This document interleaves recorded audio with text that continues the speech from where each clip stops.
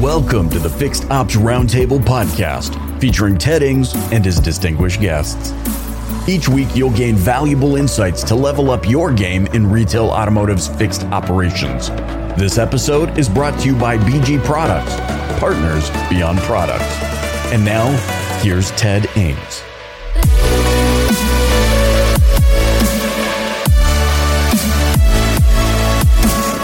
Welcome back to the Fixed Ops Roundtable Roaring 20s event.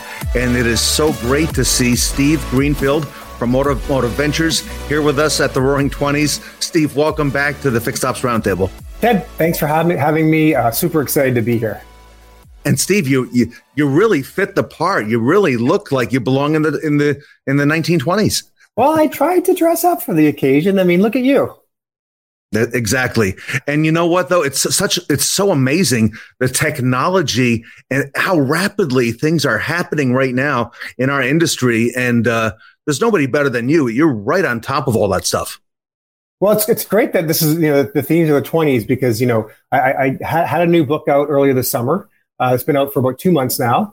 And, the central thesis to that book is, we're going to see more change in the next 5 or 10 years than we've seen in the last 100. So here we are, 100th anniversary of this attire. And, putting that into perspective, that just this pace of change is really amazing for all of us kind of to be riding this wave right now. Yeah, I agree. And congratulations on the book as well. A lot of accolades going on right now. So I'm excited what you got to share with our audience today. So that's great. So if we can flip over to the slides here. As I said, the book's out. So if any of the audience today wants a copy, just reach out to me. It's simply steve@automotiveventures.com. Happy to send you a copy. You can also find it on Amazon. We've got, the physical copy if you like the old school read, if you like a digital copy. And we've also got an audio book out. So any of the three. And again, just ping me or go onto Amazon, whichever you'd like. And love to not only have you read it, but also give your feedback. So let me know whether there's things you like about the book, if there's things that are controversial and you don't like. But as you said, Ted, I'm very pleasantly surprised with the reception and the fact that I think it's forcing the right conversations at the right levels in the industry. Your timing for this book, Steve, could not be any better. Well, thanks. Well, I think so too. And, there's a lot of, like I said earlier, there's a lot of change coming, and, just trying to provide a framework for that to folks. Love it. So Ted, let me move a little bit ahead. Maybe I'll put into context a little bit of the book for those that haven't had a chance to see it, and maybe even better for those that have had a chance to read through some of the chapters. But anywhere we look, and Ted, I've had this conversation now numerous times, but anywhere you look across the industry, there's a bunch of change coming, right? Not the least of which is to the franchise dealer network. There's a lot of talk about OEMs going to more of an agency model, and really just redefining the relationship between the manufacturer and the dealer, where the manufacturer will take much more control over inventory, advertising, and the consumer experience. And in the extreme example that we're seeing over in Europe and down in Australia, dealers are largely redefined into just being an agent, where they are a point of distribution for the consumer to come in and pick up the car they've already ordered, and still service the vehicles. But servicing on the other side, there's a lot of angst right now, because as we move very aggressively to electrification, those cars are going to be much more reliable, fewer moving parts. So both from a service interval standpoint and a parts standpoint, these vehicles are going to be much more reliable and just be in the shop less frequently, right? So across all of these elements, it's a lot for the average industry participant to digest. And so what we've done as a complement to the book is tried to provide a framework for that. So love to chat a little bit about that today, and then we can poke and prod around on it. But as any typical risk assessment, you try to evaluate the probability of anything happening, and then if it does happen, what the magnitude of the effect is, right? So you can then, for any individual theme that we just looked at, you can plot them on here and say, okay, well, the things that are very probable and also have a high impact would be up in the red. If things are either improbable and or have low impact, if they hit, it's like we can put them in green and ignore them for now. So we don't get overwhelmed with all of these different issues. We can actually just focus on the ones that have a higher probability and a higher impact. So what I've done, and had great dialogue since we released this about 2 months ago now, is provide what we're calling the Automotive Ventures Retail Risk Assessment. So breaking down the 16 different trends with a definition of each, and providing from my vantage point, people can differ, and we're happy to have that dialogue. But the probability and the magnitude of these things happening, which then allows us to map all of these 16 different elements onto one grid and spend time looking and saying, okay, so if I'm an industry participant, which of these things am I okay to kind of ignore, monitor, but ignore for now? But which ones should I spend the most time on? So, with your permission, Ted, I wouldn't mind digging into a couple of these today, and then we can have some conversation about them. I am keenly interested. I had a dealer reach out to me last evening, a small dealer who's got life savings tied up in their dealership, and said, you know what? I've got everything on the line with my store. We're doing very well, but we're having a tough time getting inventory. There's all this talk about the agency model. There's a talk, electrification is coming. He goes, I need to really understand where we're headed. So you're right on the money, Steve. Yeah. And Ted, I get that conversation all the time. I have the luxury of being able to talk, as you do, to a bunch of owners every week. And the question I often get is, how big do I need to be? Given all of these changes that are going on in the industry, how big do I need to be to feel comfortable at night that I have a defensible business? And I think that for the single rooftop dealer who's beholden to one manufacturer, it's really tough, right? Because if that manufacturer is very generous and understanding of the value of franchise dealers, they're good. But if you happen to be aligned with a manufacturer that, say, does want to move aggressively and start to change like how much profit you can make on the front end, whether they're going to give you any credits for carrying inventory, whether they're going to help continue to subsidize your advertising, that's a big challenge, right? And some of these brands that we've heard from that are going to go all electric, and some of those dealers that have invested in like the infrastructure to support internal combustion engines might effectively be left behind in this transition. So I think it is creating a lot of angst for dealers, whether it's single rooftop dealers or a group that's got 15 or 25 stores. They're still craving the same thing. It's like, what can I do in this environment of rapid change to understand these elements and then prepare for the change that's inevitably coming? Wow. And love the visual. It's very, very clear, what we need to be focused on. So. Yeah. So, picking off a couple of those, you and I have talked a little bit before about over-the-air updates. I think, the example I love to use is 5 years ago when Tesla came out with the Model 3, Consumer Reports panned the vehicle because they found that its braking was worse than an F-150.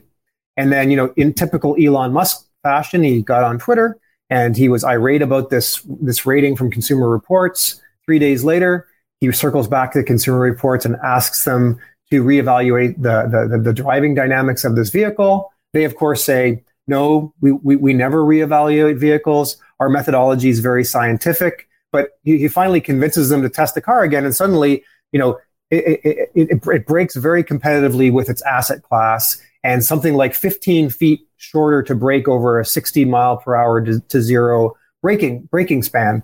So, this really opened the eyes of the world that with one software update, nobody physically touched that vehicle. But with a software update to the car, you could change the driving dynamics and characteristics of a vehicle. Well, fast forward 5 years, and it's very common now that, manufacturers, not only Tesla, are talking about all the efficiencies that will be gained by not having to bring cars in for recalls, for warranty work, what have you. Anything that they will be able to push a software update and change the characteristics, they'll be very proactively doing.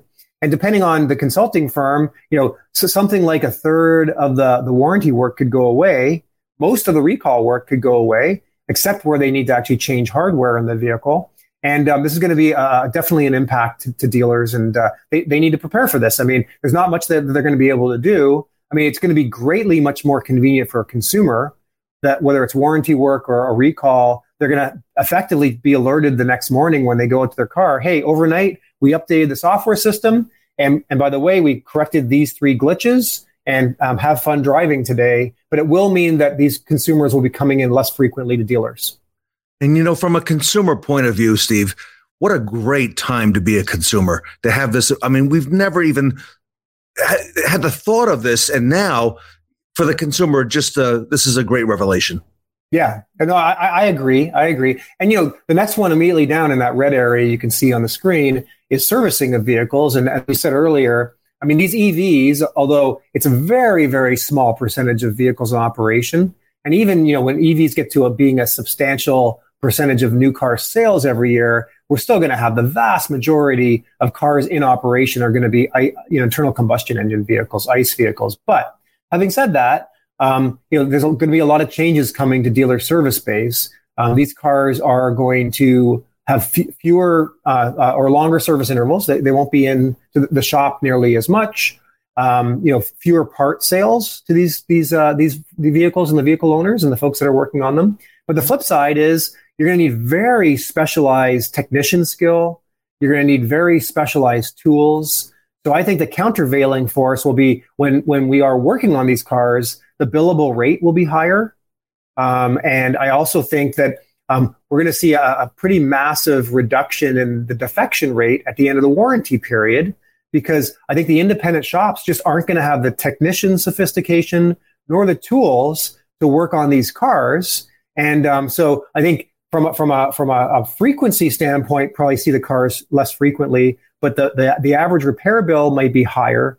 And also the loyalty back to franchise dealers could be much higher, which is, a great off-putting sort of like countervailing effect. Les Silver was on the show back in May, just after you spoke, and he did a whole segment on parts and service preparing for EVs. And he did a study and looked at that average repair order dollar amount, looked at what was being paid on the Tesla side. He saw that the average repair order will be significantly higher now on EVs. And he told our audience about that.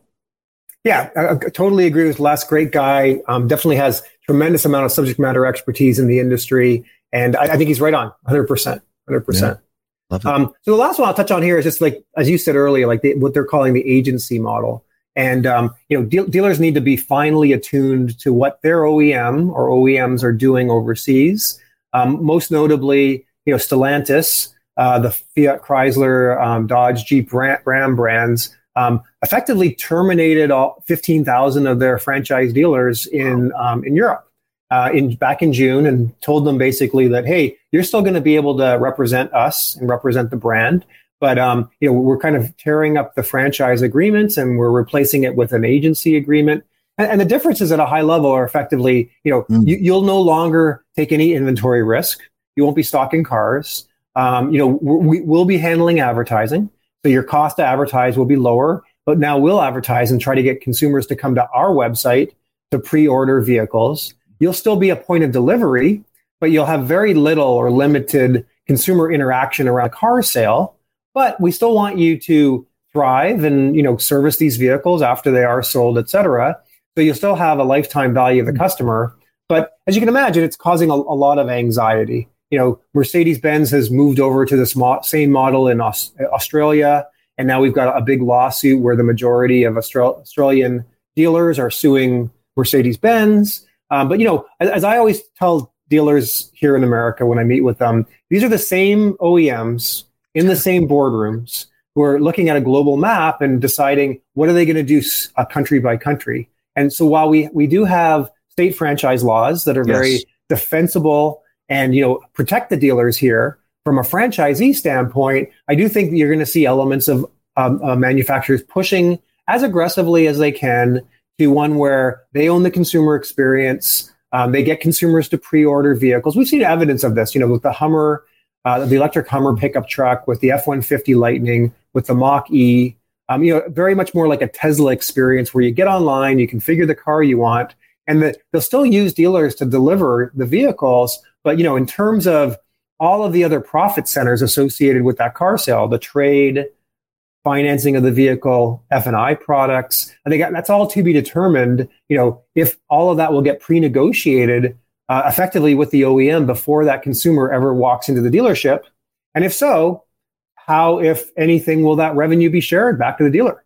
Wow. What a discussion. And you're right. The dealer franchise laws here in the United States are strong. And we're going to see we're going to see how much the OEMs want to push the envelope and how much the dealers are going to push back on that. So I guess we're all going to stay tuned. Yeah. The last thing I'll mention, Ted, if we got a minute, is like subscriptions are the great hope to me, right? So offsetting all of these things is like, if we can condition a consumer who now pays for their Disney Plus and their Netflix subscriptions, et cetera, to think of their car more as a device onto which they can add applications, apps, and subscriptions, as many of the OEMs are saying. I mean, you saw recently that BMW overseas, for example, is building heated seat functionality into the car and then allowing the consumer to either pay up front for that functionality or pay per month as needed. And I think, this opens an entirely new world. Porsche's talked about, hey, for some of their models, you'll be able to unlock another 50 horsepower. I know that, for example, Audi has talked about unlocking battery range. When you run out at the side of the road, you'll be able to pay $100 and get another 50 miles on your battery. All of these things are new revenue streams, high profit margin. What we don't know is how that revenue will be shared between the OEM and the dealer. For those OEMs that bring the dealer into the equation, this could be a brand new high margin revenue stream for dealers that make them much more profitable in the past. But I think we'll see how it plays out. There'll be some OEMs that aren't willing to share too much back with the dealers. There'll be some OEMs that are very generous. But I think in terms of brand new high margin revenue streams, the subscription model and all these features gets me probably most excited.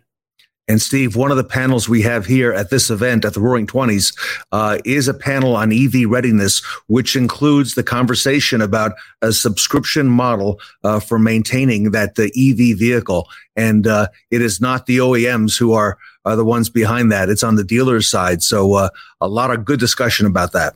That's great to hear. And I love it because I think too often dealers feel they're at the whim here of OEM decisions. And there's a tremendous amount that dealers can be doing from their level. Love it. Great information, Steve. Thank you. So I think that's pretty much all I have, Ted, unless you got additional questions. Just wanted to provide my contact information. Like I said, happy to send anyone a book. Just reach out to me. You can find me online. And I'm just really honored to be here, Ted, and really appreciate everything that you do for the industry. Steve, equally honored to have you with our audience and everybody. We highly recommend the book, The Future of Automotive Retail. The author is here with us today. Steve Greenfield from Automotive Ventures has just given us a glimpse into some of the things that are coming rapidly in our industry. And it's pretty obvious to see what the low-hanging fruit is. And Steve, on behalf of the Fixed Ops Roundtable, I want to thank you so much for your time today. And if our audience wants to reach out to you, of course, they can get the book, as you mentioned, on Amazon as well. But I see your website as well, automotiveventures.com. And you're also on social media, a very big player on LinkedIn.